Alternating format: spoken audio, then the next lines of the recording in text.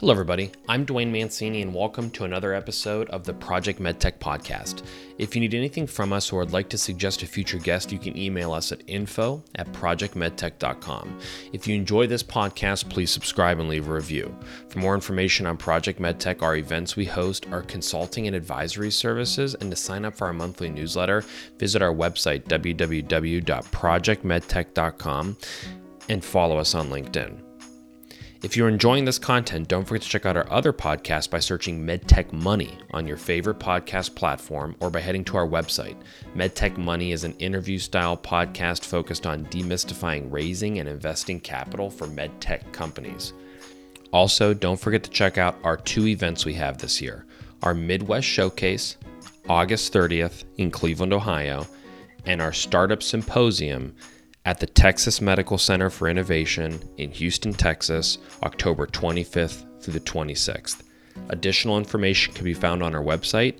Any other questions, feel free to email us at info@projectmedtech.com. This episode of the podcast is brought to you by Valentium. Valentium is a contract design and manufacturing firm specializing in the end-to-end development, production, and post-market support of diagnostic and therapeutic active medical devices, especially active implantables and other Class 3 medical devices.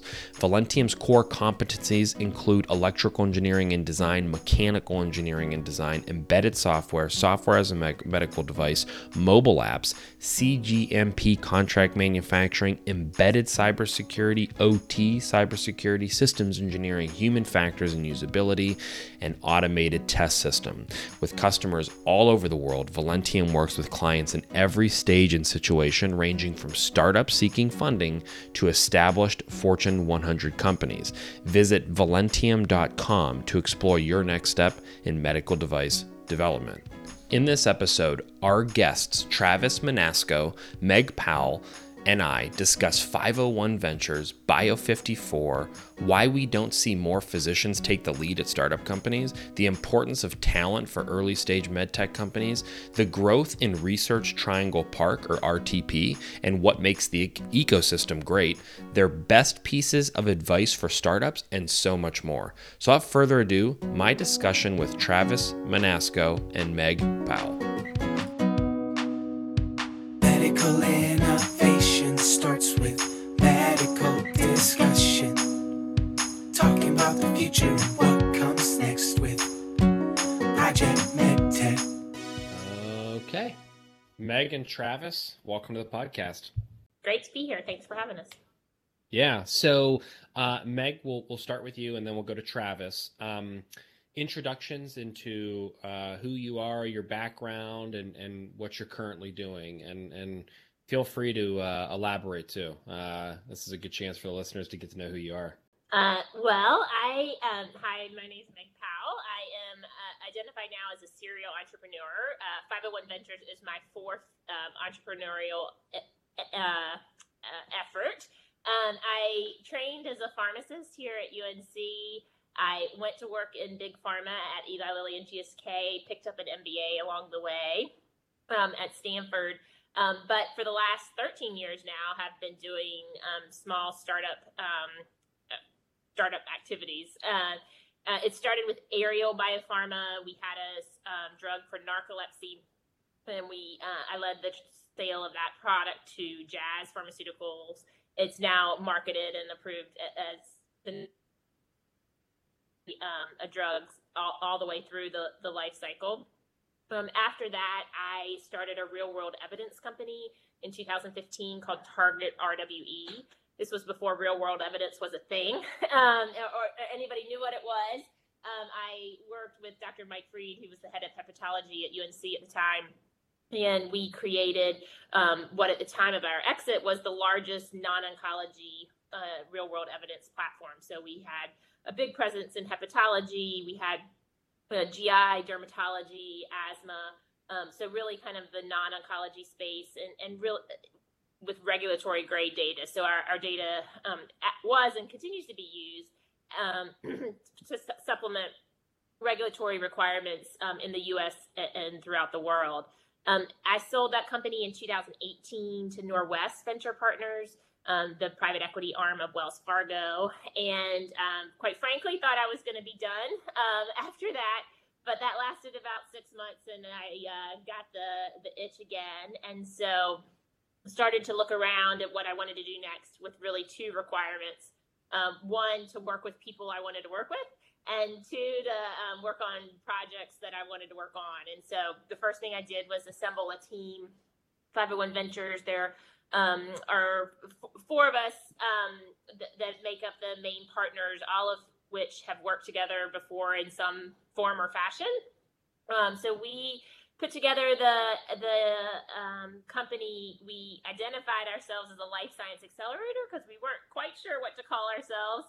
And through that, started looking for novel IP to license. The structure is such that we can take advantage of some of the mistakes I've made along the way and some of my other entrepreneurial efforts. And one of the big ones is always having to spin up and spin down companies, and how much inefficiency there is in that, from the basic things of setting up email to, contracts and relationships and that sort of thing. And so what we did with 501 Ventures is we put all the employees at the top in the life science accelerator. And then we started looking for IP. Bio54 is our first company, or first asset that we licensed in, Travis, keep me straight, but July of 21, if I'm correct. Does that sound right? So we licensed that asset into an entity called Bio54, but 501 Ventures provides all the management services associated with Bio54. So Bio54 doesn't have employees and that sort of thing, but we raised money in the Bio54 entity. And so that is sort of a little bit of our story. We are currently, at any given time, we should have 2 to 3 assets under development.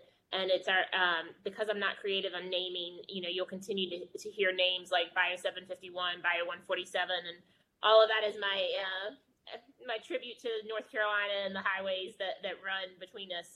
Bio54 was an easy one. Travis and I live about a mile away from each other, and it was the closest one. So that's how we got our name. But very cool. Okay, awesome. So I took a bunch of notes because that's incredible. Everything you have going on. So I'll come back to a lot of these things, but Travis, good luck with your introduction. Hard to follow. If I would have known everything ahead of time, I would have switched order. I'm just kidding. I'm just kidding. No, he's pretty impressive. Yeah. So for those who are listening in, Travis and I have known each other for a while, but recently got reconnected. And before Travis goes, after I was just messing with him, I'll also bump him back up. He has his hands in a lot of different things, and you're about to hear all about it right now. Yeah. Well, thanks, Dwayne, and thanks, Meg. It's nice to be reminded, Meg, of all the things you've done. It's amazing. But my name's Travis Manasco. I am a critical care physician. I am from North Carolina, and I went to Tulane for medical school, and most importantly, met my wife there, and went to Boston and did emergency medicine residency in the heart of Boston at Boston Medical Center, Boston University, and was a chief resident there. And then decided I really liked critical care. And I went to fellowship at WashU in St. Louis and did 2 years of critical care medicine fellowship at WashU. And so I left WashU and in 2019, and the COVID pandemic started in 2020. But one thing that kind of happened, from leaving fellowship and going into clinical practice, I practice at Wake Med Hospital in Raleigh, North Carolina, which is actually where I got my appendix out when I was 18. So an interesting fact. So I came to clinical, but as I had seen problems in the emergency room about patients coming in with bleeding issues, and especially bleeding issues for patients on anticoagulants or antiplatelets. And I had been able to kind of stop some of these issues with with using kind of a very commonly used medication in the emergency room. So much so that patients had asked to take this home and to have new ways to use this. And so, after a lot of thinking and putting my head down and just trying to learn, I started a company called Alacrity Medical Innovations.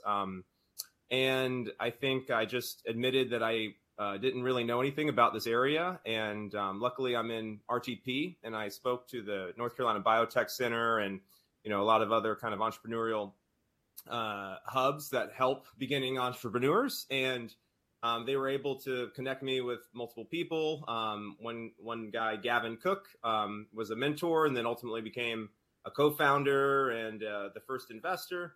And then through the network and, by virtue of being here, I met Meg, and we formed, Bio54, and that was almost 2 years. Well, we're getting almost to 2 years, which is wild. So that brings us to today.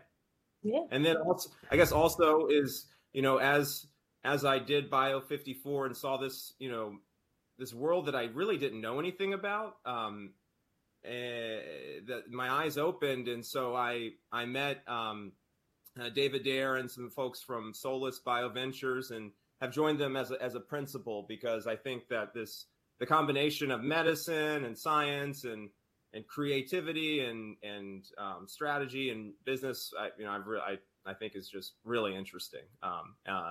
So yeah, anyway, Awesome. That's where I'm. Thanks, Dwayne. Very cool. Yeah, and real quick, just to cover Solus BioVentures before we dive into what we really want to talk about here. What is Solus BioVentures? I'm guessing this is a fund, but for the listeners who aren't familiar, maybe just a little bit of background there. Sure. So Solus BioVentures was started by David Dare, who is an OBGYN and an investor. And he was an angel investor, and Meg, invested in Meg, and, this whole world is interconnected. And so some of Meg's companies, and anyway, so I met him, and he had taken off clinical practice and started to work on Solus full time. And they're a life science VC firm based out of Chattanooga, and now we have a Minneapolis arm and an RTP arm. And so we look at early stage drugs, pharmaceuticals, biotech, diagnostics, medical devices. And so I've been, a principal there for the past 6 months or so. Very cool. Okay, so let's start with a question that you can both answer, because this became very apparent, right? So Meg, you're a pharmacist. Travis, you're an ER doc or critical care doc. You're both clinicians, right? And so this is like a common thing we see at Project MedTech. We see a lot of companies, a lot of ideas. There's a lot of clinician founders, because you're the closest people to the real problems in healthcare generally, right? A lot of times, though, we see is the clinicians don't necessarily, they find the problem, but they don't want to take a step back from practicing enough to, run with it. And sometimes they don't get it to that spot where it's de-risked enough for someone else to come in and say, oh, this is really cool, I'll take this and run with it for you, right? Can you talk to me just from your perspectives, one being a pharmacist, one being a medical doctor, why don't we see more of those clinicians maybe want to take it and say, yeah, I want to run with this, right? Or at least get it to a point where it's de-risked enough for someone else to come in and take it. Yeah. So I'm going to let Travis answer that question first, but I will say, while I am licensed and have the degree, I have never practiced pharmacy. And as I tell anybody, if you ever see me as your friendly pharmacist, turn around and run. So I don't identify anymore as a clinician, but Travis sure does. And I think actually our teamwork or our partnership is a lot of is going to answer your question pretty well, because you do need kind of all skills around the table. But Travis, why don't you take it from here? Well, it's a good question, and it's one I wrestled with for a year and a half, and even before meeting Meg, I spent the investment of time was 4 years medical school, 4 resident, so 10 years, 2 years fellowship. And so I think a lot of physicians are, we've been delaying gratification for so long. You finally get to that job where, it's the, the job and the pinnacle, then, starting back over as a novice or admitting humility, which, I try to do, but it's not always my best, well, we all try, and we could always be better at it, but, it's hard to do. You've reached kind of this specialization. You're a subspecialist, you're a cardiologist, you're an interventional cardiologist, you're an interventional pulmonologist, and to say, I have an idea for a company, but I don't know what an LLC is. I think that might be hard. So I think that's one reason. And the other is time, just time. And so I was just very lucky to meet the 501 Ventures crew that has expertise in, development, making executive decisions, watching Meg make decisions on all these things that she's dealt with. I'm just amazed, I'm like, wow, I don't know how you make those so quickly, but everybody has different skills. And so it's been, it's been really, I think I've been lucky in that instance to find a team that can help bring along an idea. Yeah, I mean, I think that the whole reason I started 501 is because I saw really two inefficiencies in the market. And I will tell you, most of my work is on the life science side, not so much the device side. So this is actually our team's first drug device combination, but it is more of a drug than a device in that it's regulated by CDER and will be, reimbursed through a retail channel, kind of commercial plans, et cetera. But what I have found over the last, 13 years of being an entrepreneur is that there are kind of two groups of ideas, or if you will, science. And one of those is a really business savvy scientific founder who attracts too much money almost, right? So is really compelling, can tell the story. Venture pours, $60 to $100 million in their Series A and the science, what have you. And they bring in, what happens is then venture, professional venture brings in professional teams, which the majority of those are coming from big pharma. And they come run these single asset or single platform plays like what they did in big pharma, which is great, but a lot of it unnecessary, right? So it's a lot, or overkill, if you will. And not to mention that they come with like really big salaries. And the reality is a lot of these earlier ideas don't need a full-time anyone. They need a part-time of a lot of different types of people. So whether that's regulatory, whether that's, development, whether that's clinical, whether that's toxicology, whether that's CMC, you need a little bit of, you need an entire ecosystem, but you can't, the other kind of group of people, our ideas, if you will, are those that can't attract enough money to put that ecosystem around them. And so the concept, or they get what I would suggest is kind of, the B players, because that's what they can, that might be the capital that they put around themselves or can put around, or that are more willing to work for equity or those sorts of things. And so, you never get the best result if you're working with a bunch of B players, right? So what we've tried to do with 501 is to put the team together, which I think are, of course, all A players, and then spread the economics across a couple of different portfolio companies so that each of the portfolio companies can get access to the A player when they need it at the exact time, and only pay for what they use of that A player. And so I really think that that's what happens is that, for instance, even on our team, it is a true team effort, right? And in our organization, we each swim in our lane, or we each play our role. They're not two people doing every role, right? We come together, we bounce ideas off of each other, et cetera. But at the end of the day, I'm kind of responsible for fundraising and selling the asset and overall direction. Travis is responsible for scientific direction, really bringing that clinical perspective into place.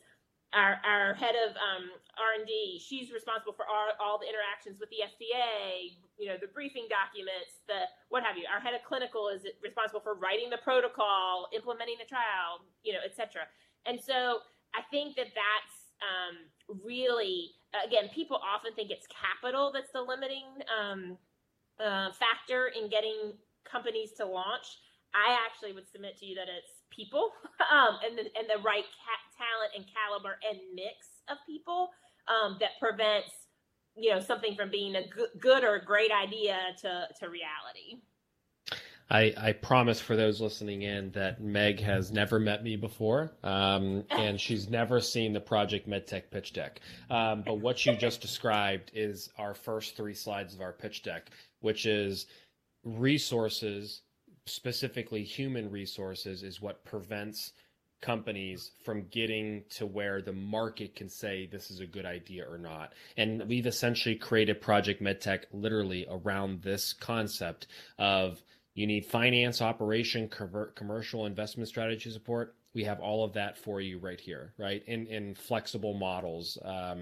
Now, less of a venture studio model like what you've described, more of like a consulting company model, but still it's the same concept, just we don't do anything in the therapeutic drug space. And so, no, I think I obviously completely agree with that.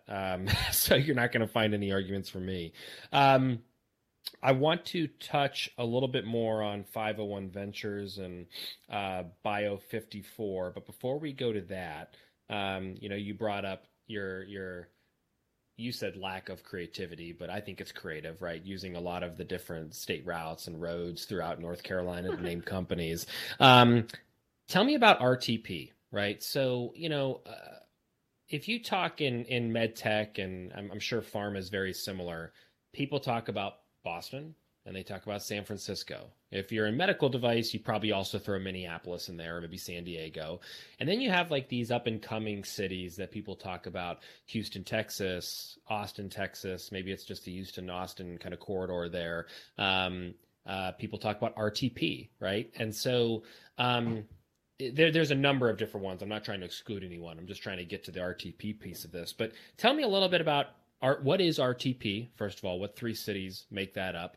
And what is it like? Why is it unique? What's the universities there? Whoever wants to take that one. Okay. So RTP is the Research Triangle Park. It's the triangle surrounded by Durham, Raleigh, and Chapel Hill. And as you know, there are 3 amazing universities in each of those cities. I hate to admit that, being a Tar Heel myself, and given that the Duke UNC game is tomorrow night, but that is the nod to 501. Is 15501 is the highway that runs between Durham or Duke and UNC. It's about 9 miles that separate the 2 of us. And so, obviously, 3 amazing academic institutions. I also need to throw NC Central in there. They have an amazing amount of basic science work that's going on. And then A&T, which is in Greensboro, so the Triad, so about, an hour west of the RTP area. There's also some tremendous early stage nanotechnology types of discovery and development that's ongoing. So, that's what makes up this region. I'm a North Carolina native, and there's nothing that makes me prouder of this area and the great people and companies that exist here. I think RTP has, I think it's been around. It predates me, but maybe the 50s or 60s. And I really think it was when Jim Hunt was the governor, late 70s, early 80s, that when he was trying to change North Carolina's economy from, labor-based to knowledge-based, that he really made this significant investment in biotech and, making this a hub for that. One of the things Travis has already mentioned is the North Carolina Biotech Center. There's also a nonprofit called RTI, Research Triangle Institute. Again, these public-private organizations or relationships that are trying to continue to facilitate and work together to make this a real hotbed or region that is to be contended with in drug development. It started, I've been in this industry now 25 plus years, and at the beginning, you had Glaxo and Wellcome and United Therapeutics, and you had some of the larger pharma companies here, which then, of course, created some ecosystem with regards to talent and people leaving and starting their own companies, and just kind of this natural evolution I think it's really the start of, CROs. Then I would say we kind of, became less known for kind of our large pharma companies and more for our services. So CROs, obviously Quintiles had its beginnings and here, as well as PPD, Fred Eshelman and Dennis Gillings. Fred Eshelman, if you go to UNC's campus, he named the pharmacy school and the Gillings School of Public Health. So there was just this natural, really birth and development of this whole service industry that started here in RTP. So then we, became known for that. I think in the last decade, what's been really exciting, especially cell and gene therapy and manufacturing, is we're really now the manufacturing hub for a lot of these new technologies. And you can't open, the Raleigh News and Observer or the Triangle Business Journal any day without some company making a large investment in manufacturing. And so, that's really high skilled, wage, high paying jobs, high technical skills that we're seeing. I haven't looked at the numbers lately, but obviously a significant number of multinationals have, 500 plus factories here, manufacturing their products. And so, again, when you talk about human capital and how important that is to the success of anything, that's skilled workers that then are leaving and creating their own thing. And so there's this like kind of self-fulfilling flywheel that takes place when then people leave, become entrepreneurs, start their own thing, etc. And so it is a great place for innovation, coupled with, really probably seeded in university. So that really early stage science all the way through, manufacturing, commercialization, etc. And so you're lucky to tap into that. I think, in the past, people would critique RTP for saying, oh, we don't have a large investment community, and that sometimes holds us back. I will say post-COVID, all of it's fair game, right? So I think what we're seeing in RTP is people, one, want to live here. For those of you that haven't been here, it's a beautiful place. 80 degrees this week, 1st of March, the tulips daffodils are out. Great quality of life. On top of this great knowledge base, innovative kind of culture that exists. And up until 18 months ago, I would say you could also afford to live here. I will say housing prices have gone through the roof in the last 18 months. But so you just kind of couple all of that together and really create a place that people want to live and work. And I think that has made us really successful. I can't imagine personally living anywhere else or, doing the work that I do. And now in this kind of post-COVID environment, when you have that choice, I think more and more people are choosing to live here, which just is bringing more and more talent in to the area. But I don't think that's a barrier anymore. So Travis and I do live a mile down the road from each other. We could live 1,000 miles apart, I think, today and work just as effectively together. But it is nice to run into each other or to be able to, have the coffee or what have you, to just kind of continue facilitate communication, etc. Yeah, Travis? that's awesome. Yeah, and Travis, I'll cut it over to you in 1 second here. The first time I was at RTP was in 2015. And I was down there to see Becton Dickinson, which has a location down there. And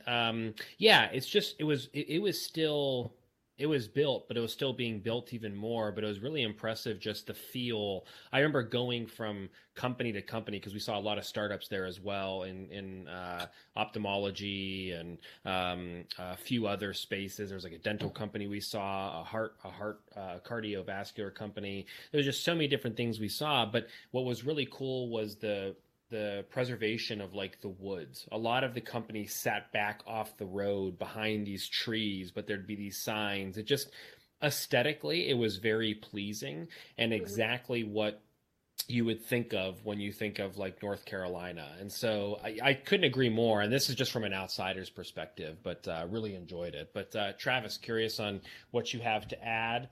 agree or disagree with?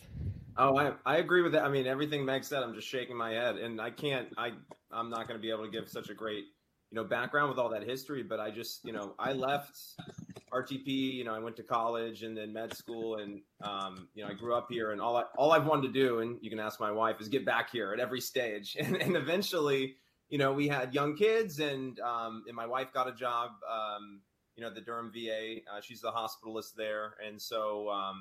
And finally I was able to move back home, and it's been, it's just something about the place. I agree. The trees, the evergreens, the fact that the beach and the mountains are, relatively close, 2 hours away each way. And, in the local community, it's just it's a wonderful place. And nothing gets, I lived in Boston for 4 years. I think Boston's a great place. I'm not going to pick on it. But it just snowed in April, at the end of April one year. And I as somebody with, in blood, I said, personally, I have to go back to North Carolina. Yeah. So. Yeah. If you're not born into it and lived your entire life in it, it's, I could see how it'd be a bit of a shock for you. Yeah. So, Meg, back to you for a quick question as well. I had written down, after your second company, maybe it was your third, you said you took a 6-month break, and you were like, I thought I was done. And then 6 months later, you're like, just kidding, I'm back into it. Tell me about, can you just talk about the importance of, like, as an entrepreneur, and if you're not an entrepreneur, you might not get it just yet. But I could tell you, like, for my own entrepreneur journey, I don't know, 15 months in, being full-time in it, and the importance of decompressing, because it is stressful, right? It is a lot. And so for you, how important was that 6-month gap for you after, your second or third exit to say, okay, it's not that the fire's out. It's like the wax is burned down a little bit, right? Like I need to get that fire back. So how important was that for you? Well, I joke. I started Target, which was my second company, when I also had a baby the same year, basically, my second child. So, and I told everyone that it took me a year to learn how to sleep again, post exiting. So, I grew Target we went from 0 to 75 employees, to 23 million of revenue in a period of about 22 months. And I was raising this baby as well. So, needless to say, I didn't sleep much. And you're exactly right. Like the worries, always are there. The first 6 months was, can I raise the money? The next 6 months was, can I get the customer? The next 6 months is, can I deliver? And honestly, then the majority of the rest of my worry is about the people, right? Can I get the right people fast enough? How do I build the team? How do I keep the team motivated? How do I keep a culture? All of that sort of stuff. And honestly, those were the nights I lost the most sleep, because I had you have to learn as a leader how to do work through others. And a lot of times I think entrepreneurs are so good at doing stuff themselves, but at some point you can't scale a company with, N of one. And so it's learning how do you create a scalable infrastructure and organization. And that's really hard, really hard to do. So for me, the time off was really important to learn to sleep, to decompress a little bit. That being said, I think that I've got this in my blood, and I thought it was going to be a lot more relaxing. People take time off and go do a triathlon or things like that. And in retrospect, I probably should have done something more personally enriching. But instead, I had this little engine in my brain that I just could not shut off, and it becomes unproductive really quickly when that engine's going around silly stuff. And so it's like, how do I reapply that engine back to things that are going to really make a difference in people's lives at scale, which is what drug development does. So just the intellectual interaction and curiosity with people on a day-to-day basis of solving problems together. I do think that now having a couple of successful exits, it's a different type of motivation and burn, right? and the boats may not have been burned, but now you're doing it for different reasons, and it's kind of transitioned more to how can I get this out there to really make a difference in patients' lives more quickly, etc. How can I do things more efficiently? How can I do things better? How can I do things with others, better? How do I continue to grow and learn and not just kind of sit back and let things happen? So I, while the time was important from probably a physical recovery perspective, it also just reminded me that the next go round, there probably won't be a 6-month sabbatical. Maybe a month in Tahiti, but not a 6-month sabbatical. Yeah, it's funny that you say that, because anytime we talk to entrepreneurs who have had an exit and they're like, if you talk to them like 2 months before the exit, they're like, I'm taking time off after. And you can almost, without a doubt, guarantee they are going to be right back into something, because it's their personality. It's just in them. It just doesn't happen. So I just wanted to get your perspective on that. Travis, let me bounce it over to you here. I promise we're going to get to 501 Ventures and Bio54, but for Travis, I'm curious on, okay, you're a critical care doctor, you have startups you're supporting, you're involved in the venture fund.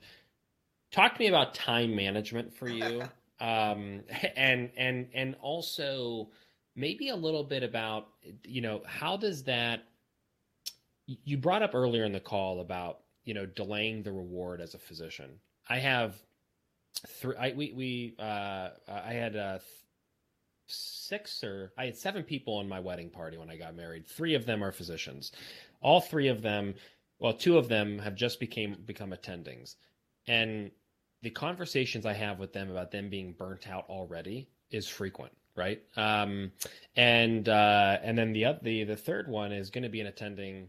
He's doing his fellowship next year, but he'll be an attending. He talks to me about the same thing. He's still an attending, right? Or he's still a resident. And so, I'm curious on, has the diversity and things you get to do maybe slowed that for you? Because being a physician is exhausting. It's tiring. It's a lot of work to get there. I'm just curious on your take on this, as that diversification, time management, getting a taste of other things. Has that maybe made you feel less burnt out as a physician, or helped in any way? Before he answers this question, I just need the audience to know that Travis does not sleep, and nor do I think he ever will. He is 10 years younger than I am, so I try not to compare myself. But his capacity is beyond any human I know. So anyway, everybody just needs to have that in perspective. All right, so maybe this isn't the best person to ask.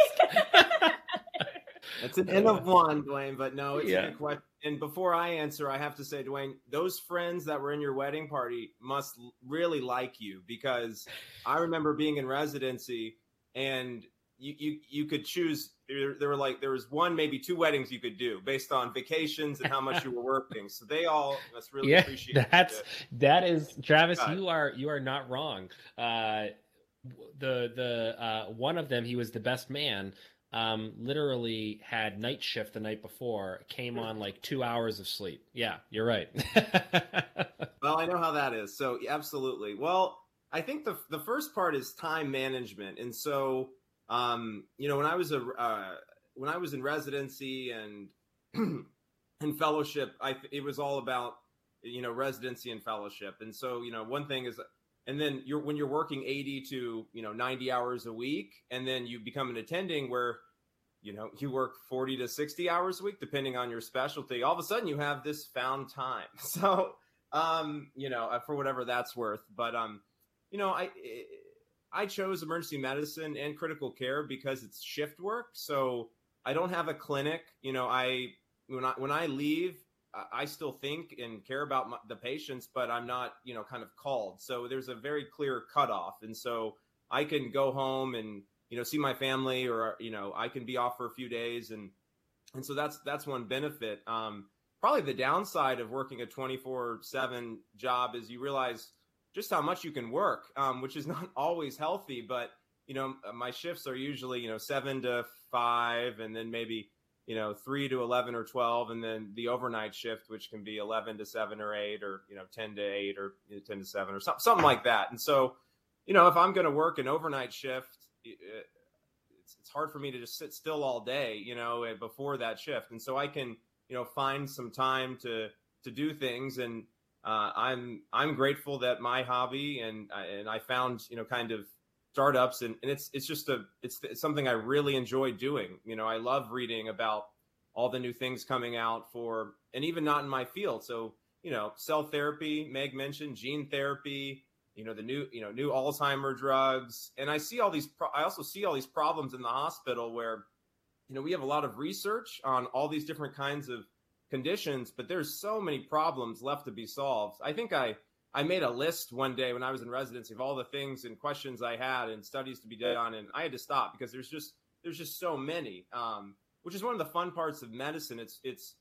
There's a lot of science and data, but it's still an art. You still, every patient is in a randomized, controlled, double-blind clinical trial. They have all these different things, and so it's the mix of I can't remember who said it, but the mix of science and soul. And so it's that art that keeps me engaged. And then I think maybe not so cleanly, but we'll transition to burnout, and that could be an hour and a half talk itself. And if you look at the physician specialties with the two highest rates of burnout, it's emergency medicine and critical care, which are the two fields of medicine that I practice in. And I don't do ER anymore. I do full-time critical care.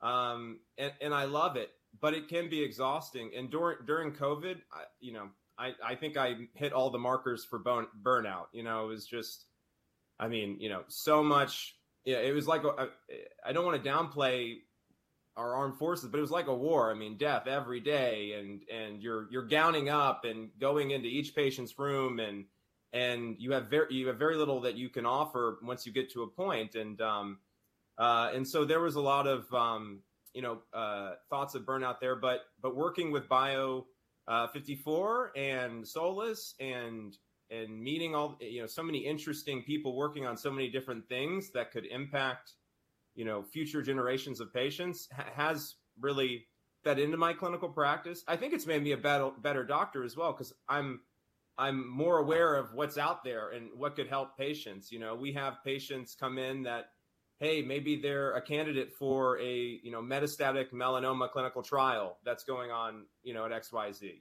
Maybe their eosinophilic asthma could be better treated by, some new agent that, had I not been in this, this area, I wouldn't know about. And those are just, a few possibilities.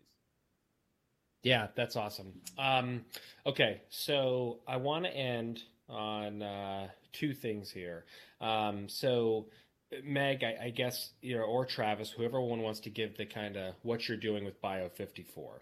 And then we're going to end with a question for each of you. So who wants to take the Bio54? Because we know what 501 Ventures is doing. I get that. I love the setup, what you described, Meg, but what is Bio54 doing?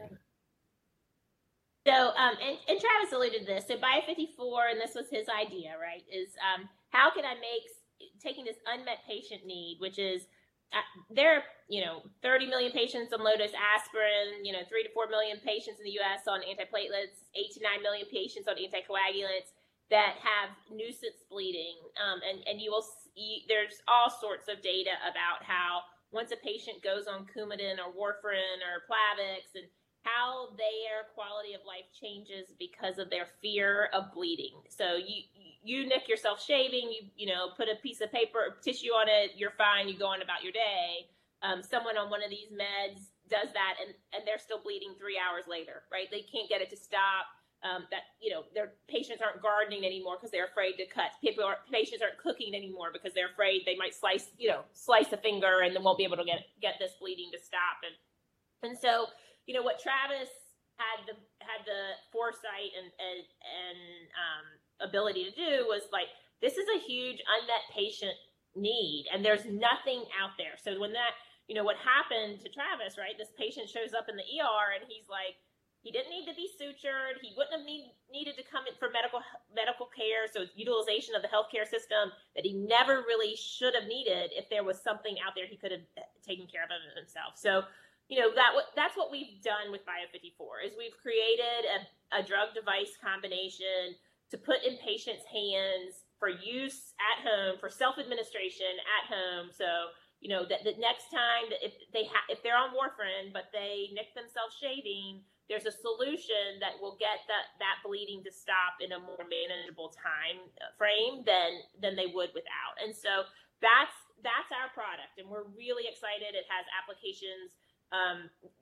for topical. We have some patents filed around, nosebleeds, etc. But how do we decrease the time to hemostasis for these patients so that their quality of life is not impacted in the same way? And how can they manage that themselves without utilizing the healthcare system as they are today? And so that's what we're doing.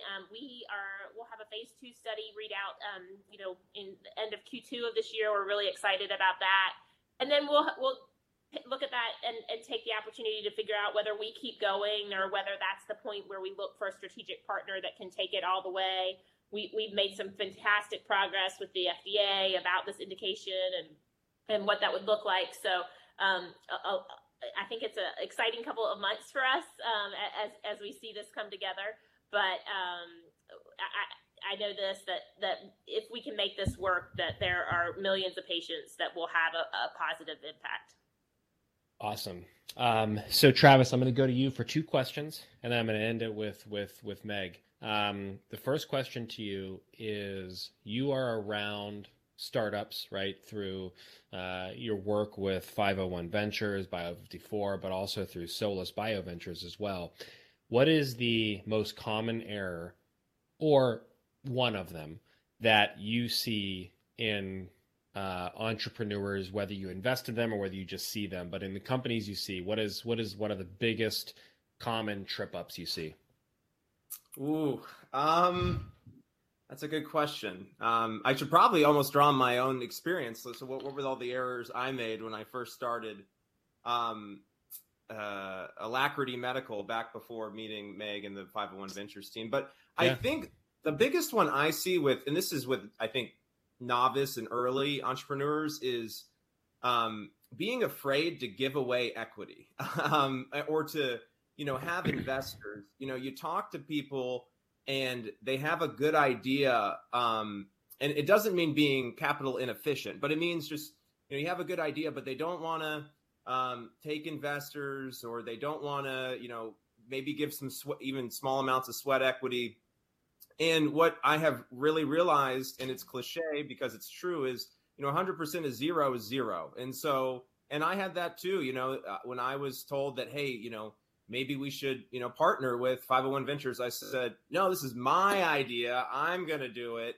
And then I came around and I said, look, there's all these areas of expertise. You eat some humble pie and realize that you don't know everything. And a lot of people have spent, a lot of time gathering all this expertise. And so, I try and tell new entrepreneurs that. And I think as you move on the entrepreneurial, if I ever have another entrepreneurial venture, I won't be afraid of that. And, but I think it's, you do have to balance being smart with equity and not just giving it away, which is probably another error that early entrepreneurs make. You give 5% to your friend and who's your co-founder, but who, is not as invested as you are. Yeah. So Renee Ryan, she is the CEO of Cala Health. She was at our Houston Startup Symposium last year. And on one of the panels, she got asked a question about equity. And she said, no one has ever died from dilution, but they have died from lack of cash. And so it was one of those points, because they were going back and forth on investor versus entrepreneur and getting the right deal. And she said, listen, at some point, just got to go with it. So anyways, I wanted to bring that up. It's a great point. Next question for you is, again, you are an early stage, Solus Bio Ventures is an early stage investor. We have had 113 episodes of MedTech Money. We've probably half of those episodes have been with investors. Not a single investor has ever said they've invested in the solution, but rather the problem and the team. So for you, what is the single most investable